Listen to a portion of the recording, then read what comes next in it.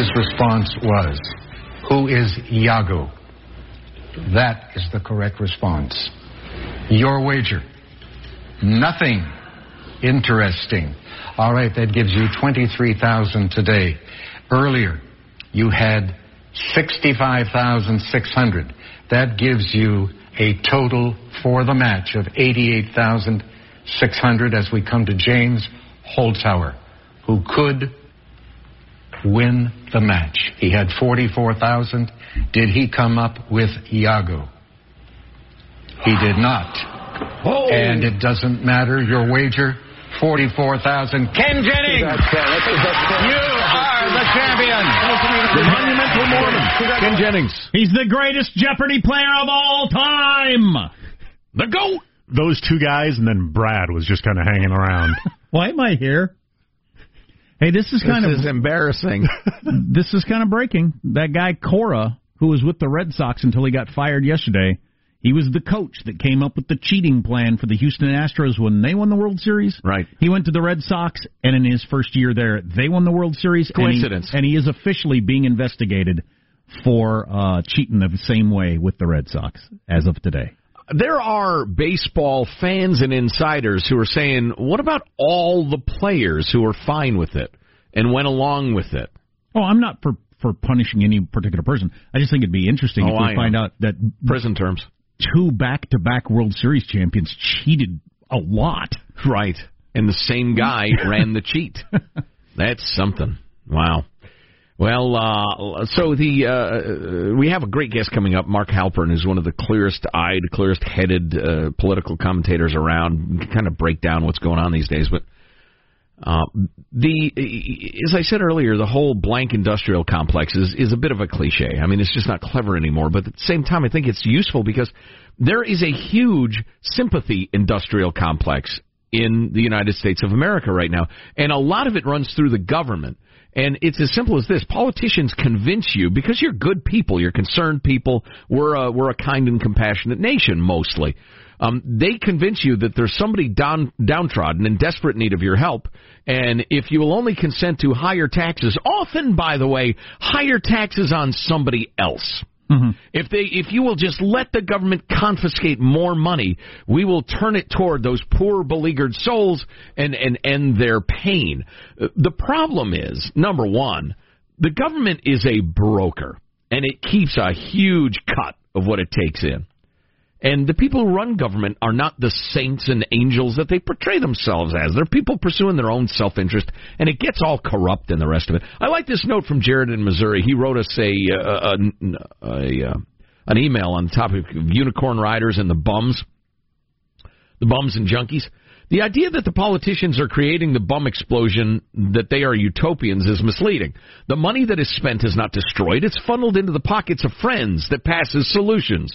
The job of a politician is to quietly create problems and loudly provoke the masses to keep you in power to pretend to solve those same problems. Maybe I'm too cynical, but politicians aren't stupid. They're malicious. You know, the flow chart to me, Jared, because you're absolutely right, but there are absolutely true believers who think what we need is $100 million, $1 billion, for instance, in Cal Unicornia. And to give it to these fine, wonderful people who are just downtrodden and out of their homes because of bad luck. And if we got that $1 billion, we would solve it. Those people are ignorant and they're naive, but they're sincere. Then you got the cynical greed heads, the politician types you're talking about. They're absolutely in on it. And for the reasons Jared stated, I think he did it pretty well. But then you've got the masses who are kind and sympathetic people, and they hear the tale of woe, and they think, well, how can I be against this? I mean, how can I be in favor of, for instance, children starving? Interesting piece from the Interfaith Studies Group. Some politicians describe the United States as a nation unable and unwilling to address child poverty. One presidential hopeful recently said that America has the moral obscenity of having the highest levels of child poverty in the industrialized world. What? Yeah, I know. But in truth, child poverty in America has steadily declined for more than 50 years. And in 2018, that's the most recent year of data, the child poverty rate was at the all-time low. There is almost nobody in America, no children who are actually hungry. Wow. So they've had to introduce the fake statistic food insecurity, which means at any time during the previous year were you concerned that you might not have enough food. Listen, that's not a good way to be. That's a stressful way to be. I don't want to live like that. I don't want anybody to have to live like that. But to portray them as quote-unquote hungry, because we're all picturing starving Africans, I'm right? hungry right now. Right. It's just, and that's because when you eliminate hunger, the poverty or the sympathy industrial complex, it ceases to be compelling. So your model, your business model starts to fall apart. How can you extort trillions of dollars for so-called hungry people if there aren't any? Well, you introduce the term food insecurity, for instance. And there are more examples of this, but whatever radio station you're listening to right now, there's a decent chance you're going to hear a PSA at some point today where they have some little kid who can't study in class because they're so hungry. Mm-hmm. And that's just not happening hardly ever. Right. And certainly where those kids are, if your local community, your county, your school district wants to do something about that hungry little kid, God bless you. That is fabulous. If you want to create a $30 trillion federal bureaucracy to deal with that tiny number of kids, that ain't helping. That's not sympathy. That's not kindness. That's greed. That's government at work. Anyway, speaking of government. Mark Halperin wrote the book How to Beat Trump. Really interesting, and he interviewed a whole bunch of strategists on the left and the right about what it would take. We'll check in and see how he thinks things are going. Yeah, and listen, I want you to understand the title of that book. It's not that I need so desperately to beat Trump, and that's not what Mark is. His point of view is, if there's any chance of beating Trump, how would the Democrats do it? It's really interesting. And a lot of them think he's going to be really hard to beat. We'll be talking about that coming up. Armstrong and Getty.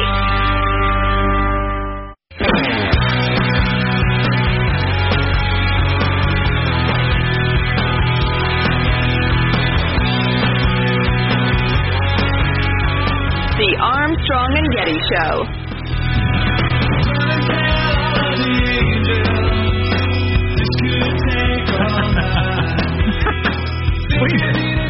We should have a special feed of what we talk about off the air. No, we shouldn't. It wouldn't last long. It's the worst idea I've ever heard. Worst idea.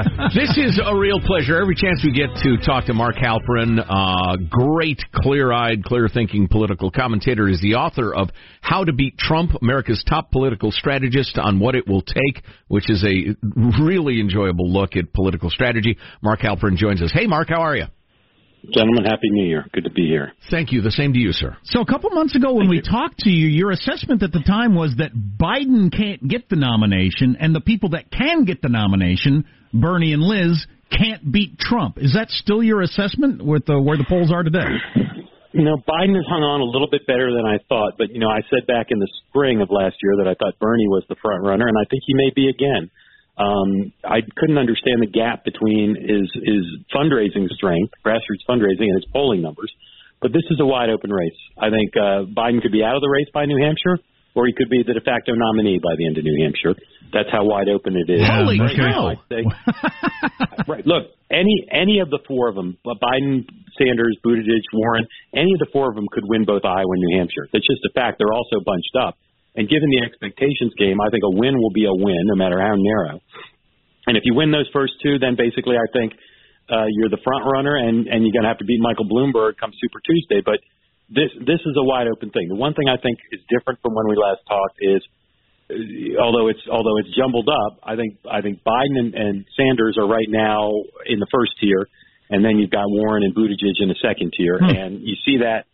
I know you guys thought the debate was kind of a snooze, as did I, but I think that the most revealing thing in the last 24 hours is Warren seems desperate because the attack she made on Sanders, I think claiming totally implausibly that Sanders would say to her in a private meeting, a woman can't be elected president, I think is based on the fact that she's feeling a ceiling. She's feeling like her support is not growing, and she's losing votes, not just to Sanders, but also she's losing some of the wealthier voters to Buttigieg, and she's going to have to get over Sanders to win this nomination, and I think right now she's feeling the heat on that. By the way, just on that question on the debate last night, so CNN says to Bernie, did you say to Elizabeth Warren a woman can't be president? He said, no, I did not. Then they turn to Elizabeth Warren and say, what did you think when he said that to you? What? But I mean, it's not just CNN. I've read probably 100 newspaper and print stories about this. The New York Times says things like Warren confirmed that Sanders said it. She didn't confirm it. 4 of her aides put out this story. If she was so outraged about this alleged statement, why has she been sitting on it until 2 weeks before Iowa? It's because she's desperate. It's because she feels the reality that she's got to get over Sanders. And as you said, CNN, who broke the story, is treating it like it's true when there's no reason to believe it's true. And look, Bernie Sanders, the notion, as he said, that he would say such a thing to his friend in a private meeting 2 years after Hillary Clinton practically won, it's ludicrous on the face of it. But also to treat her version as gospel truth and his version as false, it's just bad journalism. Yeah, Mark Halperin is on the line, author of How to Beat Trump, America's Top Political Strategist on What It Will Take. A question about the general. It occurred to me watching briefly last night that my eyelids won the vote. It's funny, this race is so much about Trump, and granted he's a polarizing figure. Everything in the news is about Trump all the time, but it seems like the entire election is begging the question in the classical sense. Why should I replace Trump? Because Trump must be replaced. And the entire thing is, do you think Trump should be replaced or not? Because nobody's really differentiated themselves a lot. And so it's going to be tough to move the needle because how many people in America are still wishy-washy on Donald J. Trump? Well, one of the things I think the most revealing in my book is one of the Democrats I interviewed for the book said, Trump doesn't just dominate the news, he is the news. If Donald Trump went to McDonald's on the day of the Iowa caucuses, I think that would probably get more coverage than the Iowa caucuses because the press is obsessed with him, and most of the press wants him to lose, and yet ironically, as I also write in the book, probably CNN and MSNBC are doing more to get Donald Trump reelected than any other organizations in the country. I think you're 100% right. Because they cover him in a way that's his supporters find offensive, and they're not giving any of these Democrats a chance to break through, although they had a chance last night. And this is the dirty little secret about this field is this is a weak group of candidates in terms of general election appeal. The ones who are running on their general election message, which is Biden and Bloomberg, that's their whole message. Their whole message is a process message, I can win, rather than talking about what they do for the country in any specific way. And Trump just has to win Wisconsin, Pennsylvania, or Michigan to win this thing probably, and I think right now he's in a pretty good position in those states. Mark Halperin's book is How to Beat Trump, and you told us that behind the scenes that Barack Obama, Nancy Pelosi, a lot of the people who lead the Democratic Party, they think an Elizabeth Warren, a Bernie Sanders is absolutely a loss in the general election. So here's my conspiracy theory. Kevin McCarthy said it the other day, but I've been saying it for longer. Yes, he has. I was here. Did Nancy Pelosi hold up the impeachment to keep Bernie and Elizabeth off the campaign trail in Iowa leading up to the caucuses? No. She held it up. She held it up because she thought if she didn't hold it up, McConnell was going to quickly rush this thing through, and there'd be a finding of not guilty, before he felt any pressure to call witnesses or ask for additional documents. She doesn't want them to win, but I don't think she thinks that they're going to be stopped by sitting in Washington. Well, how damaging do you think it'll be, since you've been on the ground in Iowa and followed these people around the last days of town halls and meetings and stuff like that? How big a deal will it be that they're not there? I mean, in a conventional race, no campaign manager would say, let's pull the candidate out of Iowa for the last 3 weeks. But this is not conventional. The voters in Iowa are very sophisticated. They'll know why they're not there. Sanders can send AOC and other supporters to go campaign for him. He can do satellite town halls. He'll have television advertising on the air. And, when they're not in session for the impeachment, they'll get to Iowa. So I think it's not a plus, but I don't think it's disqualifying. I think that it gives them still room.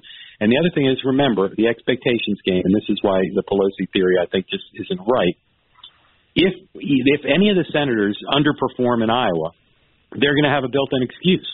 They're going to say, well, that's pretty good. Iowa shouldn't really count, because how could I be expected to win Iowa? So in some ways, does help. It's the best of all worlds. If you win, you win, and if you lose, you got a built-in excuse that the voters in New Hampshire and in subsequent states will say, okay, well, I understand why they didn't win there. So, Mark, I'm scanning a bunch of headlines, and I'm reminded that the world has a funny way of making predictors look like idiots. I mean, here are some headlines out of Iran. Big China story about their global propaganda war. Vlad Putin is shaping up Russia. I mean, I could name half a dozen other issues. It's just, it makes the prediction game tough, isn't it, that the world keeps spinning? Something huge could happen between now and November. There's no question. But again, that tends to play to the strength of an incumbent. You saw that with Clinton. You saw that with Bush. You saw that with Obama. And you'll see it even more so with Trump because he'll do anything. He doesn't care about the niceties of the office. He doesn't see any boundaries of using the powers of incumbency. So if there's a downturn in the economy, obviously that hurts the incumbent. But any other type of shock to the system, I think in general, the incumbent has just a better chance to leverage that to dominate the news and to shape things. That's one of the big challenges for these Democrats, and it's why somebody like a Bloomberg with unlimited resources or somebody like a Biden with national and international experience, I think a lot of people see them as more electable because they have the chance to compete with what will be a dominating performance, again, that any incumbent can do, but Trump can do more so. Was it Vanity Fair, The Atlantic, whoever had that article with Barack Obama, they were talking to somebody saying that if Bernie or Liz, it looks like they're going to get the nomination, Barack Obama will engage this race somehow to try to stop that from happening. You think that could occur? I believe that's the case, but the main reason he might not do it is it will backfire. This is why the notion of Obama weighing in or Bloomberg stopping Sanders or Warren. You know, there's a lot of people in the party who are bitter about what happened 4 years ago, understandably, because the way the DNC tilted towards Hillary Clinton behind the scenes and then revealed. So uniting the party is going to be important. Now, if Barack Obama came out and said, I don't have anything personal against Bernie Sanders, but I don't think he can win a general election, I'm supporting Bloomberg, or I'm supporting Biden. Right. That'd be huge. I think it would help them in some ways. Hey, Mark, I'm sorry to jump in. I apologize truly. I was raised better than this to interrupt a man like you, but we're totally out of time. We're up against a hard break. Mark Halperin, author of How to Beat Trump, really great read. And Mark, let's do it again soon. Talk to you guys soon. Take care. Thank you. So we'll agree to disagree on my conspiracy theory. Crackpot theory. More on the way.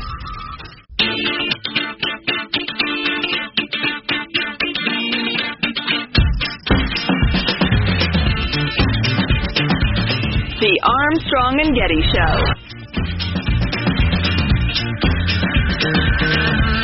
Starbucks is opening its first pickup-only store in Canada as kind of a test. It's McDonald's is doing this thing now where you can order of Prince Harry moving there. A lot of places are doing it now. You can order online and then you pull into a special space, parking space, and then they'll bring it out to you. But Starbucks is going to have a pickup-only store where you just order online, you pull in the space, and they bring it to you. No going in, and I wonder how much of that has to do with getting away from the whole bathrooms, homeless, trying to deal with that, not going to handle it anymore, screw it. Well, or you could go the Dutch Brothers route, drive-through only, you know? Aren't they drive-through only, just the little huts? Have a bunch of hot young people dancing around? That's not the aspect of it I meant. Oh. I just mean, your standalone little hut. Okay. Let's see. What was I going to... listen, impeachment update very quickly. The articles have been officially trotted over to the Senate or whatever happens. They have a special box they put them in. Honestly, they print them out, I guess, or maybe they have some sort of, like, calligraphy expert put them on parchment. Skin. Yeah, exactly. Yeah, I don't know. I can't roll my eyes enough at those sort of things. Yeah, I know. But so, I know. Anyway, they trotted over to Senate, then Nancy announces that the head managers who are going to prosecute the case, freaking pencil neck Schiff and Fat Nadler. Unbelievable. Got the smallest, thinnest neck I've ever seen. Yeah, I know. It's amazing. Anyway, so, yeah, all right. Let me know when it begins. Probably next week. Same people making the same arguments. To dwindling audiences, I would guess. Jack, a lot of attention on Iowa right now, and in an Iowa court, a Kansas man is asking for the judge to grant him the right to, Sean, you're going to love this, trial by combat. Oh, my goodness. What? Yes. Jack, the ancient tradition of trial by combat. Is this Ninjago? It's Game of Thrones, actually. Game of Thrones all day long, man. He wants to meet his ex-wife and her attorney, and I quote, on the field of battle where I will rend their souls from their corporal bodies. Wow. Now that's a threat. Oh, yeah? Shame. Shame. Shame. Shame. You would say that to me. What would you say? I will rend your soul from your corporal body. And then I would say, well, that's just like your opinion, man. He asked the judge for 12 weeks lead time so he could forge a katana or wakizashi sword. And then he argues in positive... He wants to forge his own sword? Yes. Oh, of course he does. Now, and he argues in court records, to this date, trial by combat has never been explicitly banned or restricted as a right in the United States.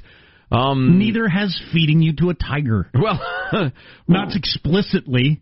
Dueling is not explicitly outlawed in Iowa, I guess.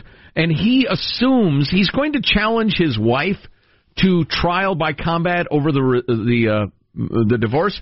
He assumes she will appoint her attorney as her champion. Her champion. Yeah. Thank you. He wants to fight her lawyer. Is yes, this the he long wants and short to of it? beat the hell out of his wife's divorce lawyer, where this winding road has led us. And yeah, I'll bet he does. Yeah. Although at the end of it, he points out, where is that quote? He essentially says, the whole thing has been so absurd and dishonest that this is the only next step I can think of. So it is an editorial wrapped in a Bizarro story. It was pretty funny. I get his point. Yeah. A lot of people do. No guarantee that she'll choose the lawyer as the champion, though. You get in there ready to go against the lawyer, all of a sudden the mountain that rides rolls up, and you're facing some 8-foot-tall behemoth. Or some Japanese freaking, what do you call them, ninjas. Comes in, he's twirling the sword, he's got the robes on and everything, and you're thinking, oh, no. The Mandalorian's in there. Right? Then you're truly blanked. You are. This just broke, and this will get a lot of attention depending on the kind of news you take. Last year was the second hottest year on record, closing out the warmest decade ever, government researchers say. So if climate change is your number one topic, which several candidates said on the stage last night, my number one topic. Oh, it's your number one topic? I have a number one plus. Oh. I have a number one and two. Oh, roll double A right on the court. And am I wrong? Wasn't it just recently, like every time they list priorities for just people across the board, it almost always finishes last. Low. It's rising, honestly. Like the sea level. Right? Yeah, okay. Speaking of water, what do you know about hot tubs? A fair amount. Should you spend a lot of money on a hot tub? I don't feel like that's a thing you want to go budget on. Yeah, you never regret buying quality. I do regret missing out on thousands of dollars, though. Yes. A therapist suggested for my son that a hot tub would be a really good idea several times a day to try to affect the nervous system and stuff like that. So there's a medical need to this. And but I noticed I can get one the size I want for like $800 or $1,800 or $6,800 or in everything in between. Yeah, I don't know that much about them. Yeah, I just wondered. I'd do the same strategy that I use with car batteries whenever I need to get a new car battery. Is I don't go for the cheapest, and I certainly don't go for the most expensive, but somewhere right in that Goldilocks zone. Yeah, I hear you. I guess I just opened myself up to getting every hot tub what you got to do store in America. Jack, I listen every day. I'd be happy to help you with your hot tub needs. I'll make you a special deal because I like your show. Oh. Wait for a next county or state fair to come around, and when they got they just go out in the sit-in sun. Jump in there with the other old fair-goer soup that's going on. Oh, no, wait a minute. That's so gross. Well, so, yeah, they told me this, and I didn't know this. One of the questions I had was, because I just don't want to deal with I don't want to deal with it at all. But having one seems like it's a necessity. So how often you got to change your water? I mean, how often am I filling this up and draining and all that sort of stuff? You say leave the water in there for 4 months. Really, that's a lot of human soup for a long time. And you got a filter in there. Yeah, you got a filter. Chemicals. Better living through chemistry. Yeah, it'll be fine.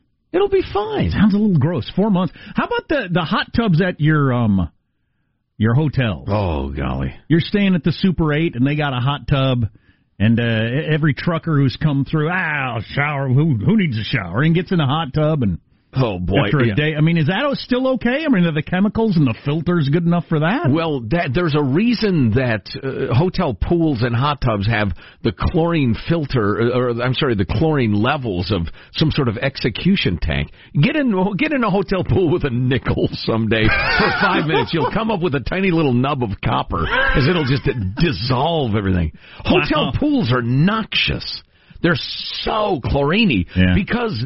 And I'm not going to get gross. For once, a little restraint in my life. But not everyone has cleansed properly in every way, especially the youngsters. Yeah, so we were at... So gross. We were at and hotels need to err on the size of dissolving nickels as opposed to spreading disease. Well, yeah. I'm a cheap hotel kind of guy. So we went on this trip a while back. I took the kids, and we went boating on a lake and everything like that. And we stayed at this mid-priced hotel.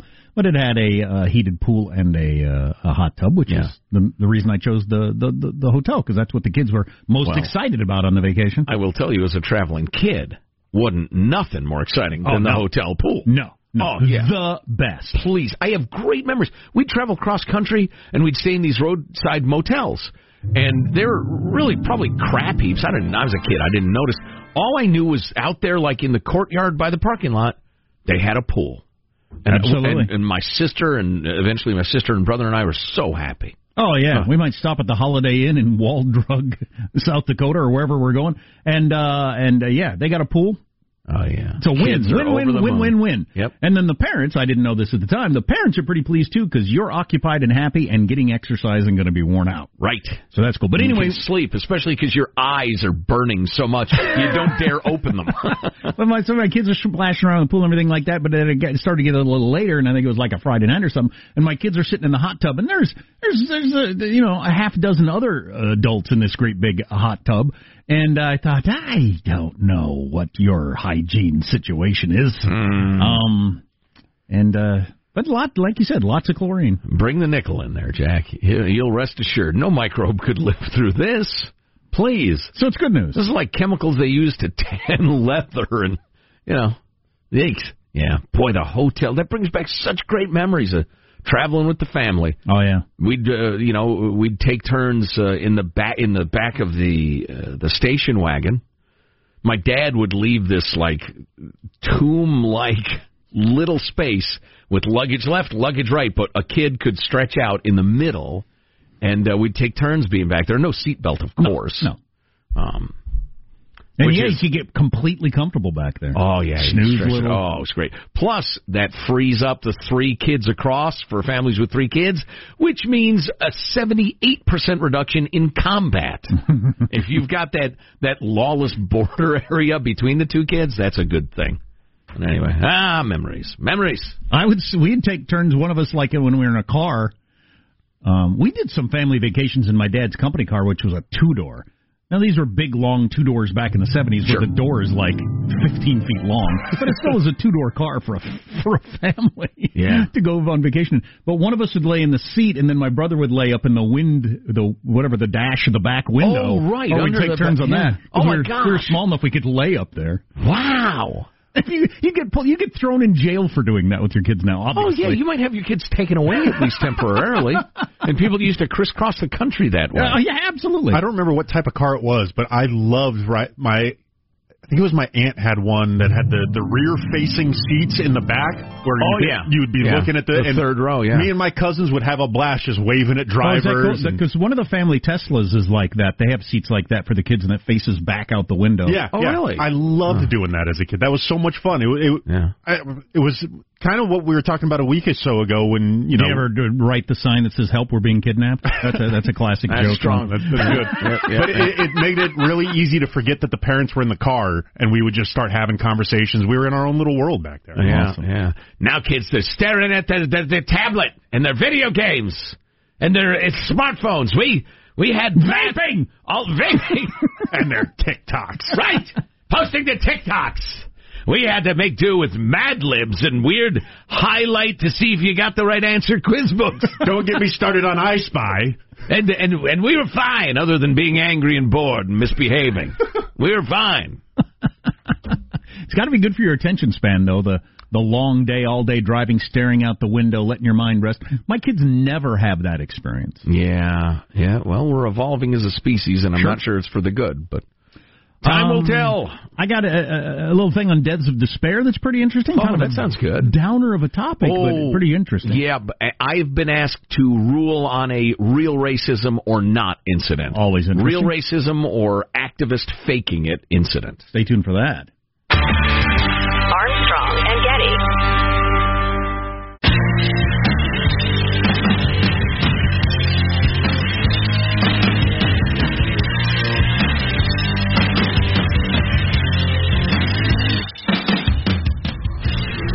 The Armstrong and Getty Show.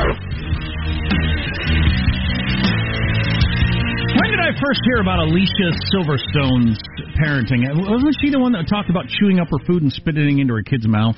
Wasn't that her years ago? Could have been her. Yeah, I don't know. So, anyway, I have trouble keeping a lot of starlets straight. Actress, especially your hot young blonde, her heyday was when she was 22. Yeah. You know, those actresses, boy, they come and go quickly. Yeah, she had that, what was the big hit movie? The Clueless. Well, no. Much more recently, where she was wandering across the nation. What the heck was that movie? It was a nominated, alone, adventure. I don't know. Plucky girl goes somewhere. Anyway, she's known for her parenting. Yes. To her credit, I think she kind of bowed out of movies to spend more time being a mom, which is a cool thing. But she's in People magazine being featured in Good Morning America. Took a look at it. Actress Alicia Silverstone is saying no thank you to bad behavior, especially when it comes to reprimanding her son. The Clueless star saying that her 8.5-year-old son Bear was able to avoid the terrible twos due to the healthy lifestyle they lead. Silverstone telling People magazine that there have been moments where there were things we had to redirect and correct, of course, but it just wasn't the fight that you hear about, adding that the most I have to say is no thank you, Bear. She continues, and he goes, okay. That's my reprimanding. Silverstone saying this works for her family because of a mutual respect they have for each other. It's very unusual for a young child to completely stop what they're doing just because you say no thank you. Most kids need a little bit of urging, a little bit of explanation, and sometimes they need a consequence. Silverstone telling People Bear has always helped her to stay present in the moment, saying, I don't want him to feel like anything is more important than him. Adding, if he starts to cry, I listen. If he's upset about something, I stop and I talk to him about it. You'd be surprised at how much you notice that other people don't. Now, Alicia says just taking care of her son was such a pleasure when he was born, and that's remained the same throughout her parenting journey. Bear. I like she didn't have. Stop eating my kayak, Bear. She did have to get that little. She did have to get that little shot in at the end where she was judging other people. Yes. I notice how other people don't. Yes. And I would never claim that there's not such thing as good parents and bad parents, but Alicia Silverstone saying she's got it figured out for a variety of reasons, including the fact that you don't have to do laundry and go to work and all of those things. Yes. Is a little annoying. Yes, not only that, but, okay, so you have a kid who you barely have to hint that, hey, that's not acceptable, and they come around. Hey, I had one of those too, and I had one that was kind of in the middle, and I had one that was really, really challenging. Now, did I degenerate as a human or grow into some sort of saint as those children were born? Or were they just very, very different children, and you have to parent the child the way it needs to be parented? And you, and listen, she might be a nice lady, but, my God, coming from the Hollywood elite, you have one of those kids who's just very, very easy, and you're congratulating yourself that you get the credit for it. Yeah, okay. I got one of those, too, and I always thought if we'd have just had one kid, we'd have thought, well, we're just better parents than most people, obviously. Than virtually anyone. Yeah. And I got a friend I was talking to just the other day. He has multiple kids, and the youngest has been really difficult, kind of similar to like my son, with lots of therapists, doctors, medicines, trying this, desperate. I mean, like really very difficult. You're barely functioning sort of hard. Yeah. And he said I was the guy who, when people talked about medicine for their kids, I thought, you're just a bad parent. Yeah. You're just not doing it right. He said, now I tell the doctor, what else you got? Let's try something else. This isn't working. Yeah. What else you got? Yeah. Just depends on the kid. Yeah. Yeah. So we really need I know a lot of you don't believe that. Feel free to send your emails to Sean. Sean, you want them? Sean can have them. Well, listen. Send them to whoever you want. Just because... Print them out, make a collage. Just because antibiotics are overprescribed doesn't mean when you have a bacterial infection you shouldn't take them. Just because Ritalin is overprescribed doesn't mean some kids benefit from it. But, it's all or nothing in a lot of America's stupid arguments. So speaking of stupid arguments, we really need a name for this and some theme music. It's Joe Getty's Real Racism or Activist Fakery. That's actually a pretty good name. I drive by almost every day a mosque that was in the national news for a week or so when somebody had put bacon on the handle of the mosque. And hate speech of some... That one seemed obviously phony from the beginning because it's just... Man, turned out to be a waste of bacon. Yeah, it just turned out to be an activist who is so concerned about racism, created some so people would talk about it. So this is a new Sikh center in Sacramento County, California. The Sikhs of Indian descent, generally Indian, Pakistan, et cetera, the folks who generally have a longish beard and a turban. Vandals spray-painted swastikas in the words white power on the stone marking the entrance to the Guru Maneo Granth Gurdwara Sahib Sikh Center in Orangevale, California. Said a volunteer, this is racism, this is a hate crime, this is unfortunately something no one should have to go through. No community, no religion. Neighbor walking his dog was the first to notice. We're a very peaceful religion, says one of the volunteers. We all accept all religions and expect that we be perceived the same way. Center officials say they are applying for grants to upgrade their security. The racist vandalism has since been painted over. So, Joe Getty's Real Racism or Activist Fakery? Not enough information. There are enough stupid, idiot trolls. And by the way, stupid, idiot trolls outnumber actual white supremacists 10,000 to 1. People who paint swastikas just to shock and outrage. Not enough information. Got to tread carefully here. There's been some tragic violence against Sikh people who absolutely did not have it coming. Got to wait and see on this. But thanks for submitting it, alert listeners. Boy, a tremendous amount of hate came in for Alicia Silverstone on the text line. Speaking of hate speech, I hate you. That's hate speech.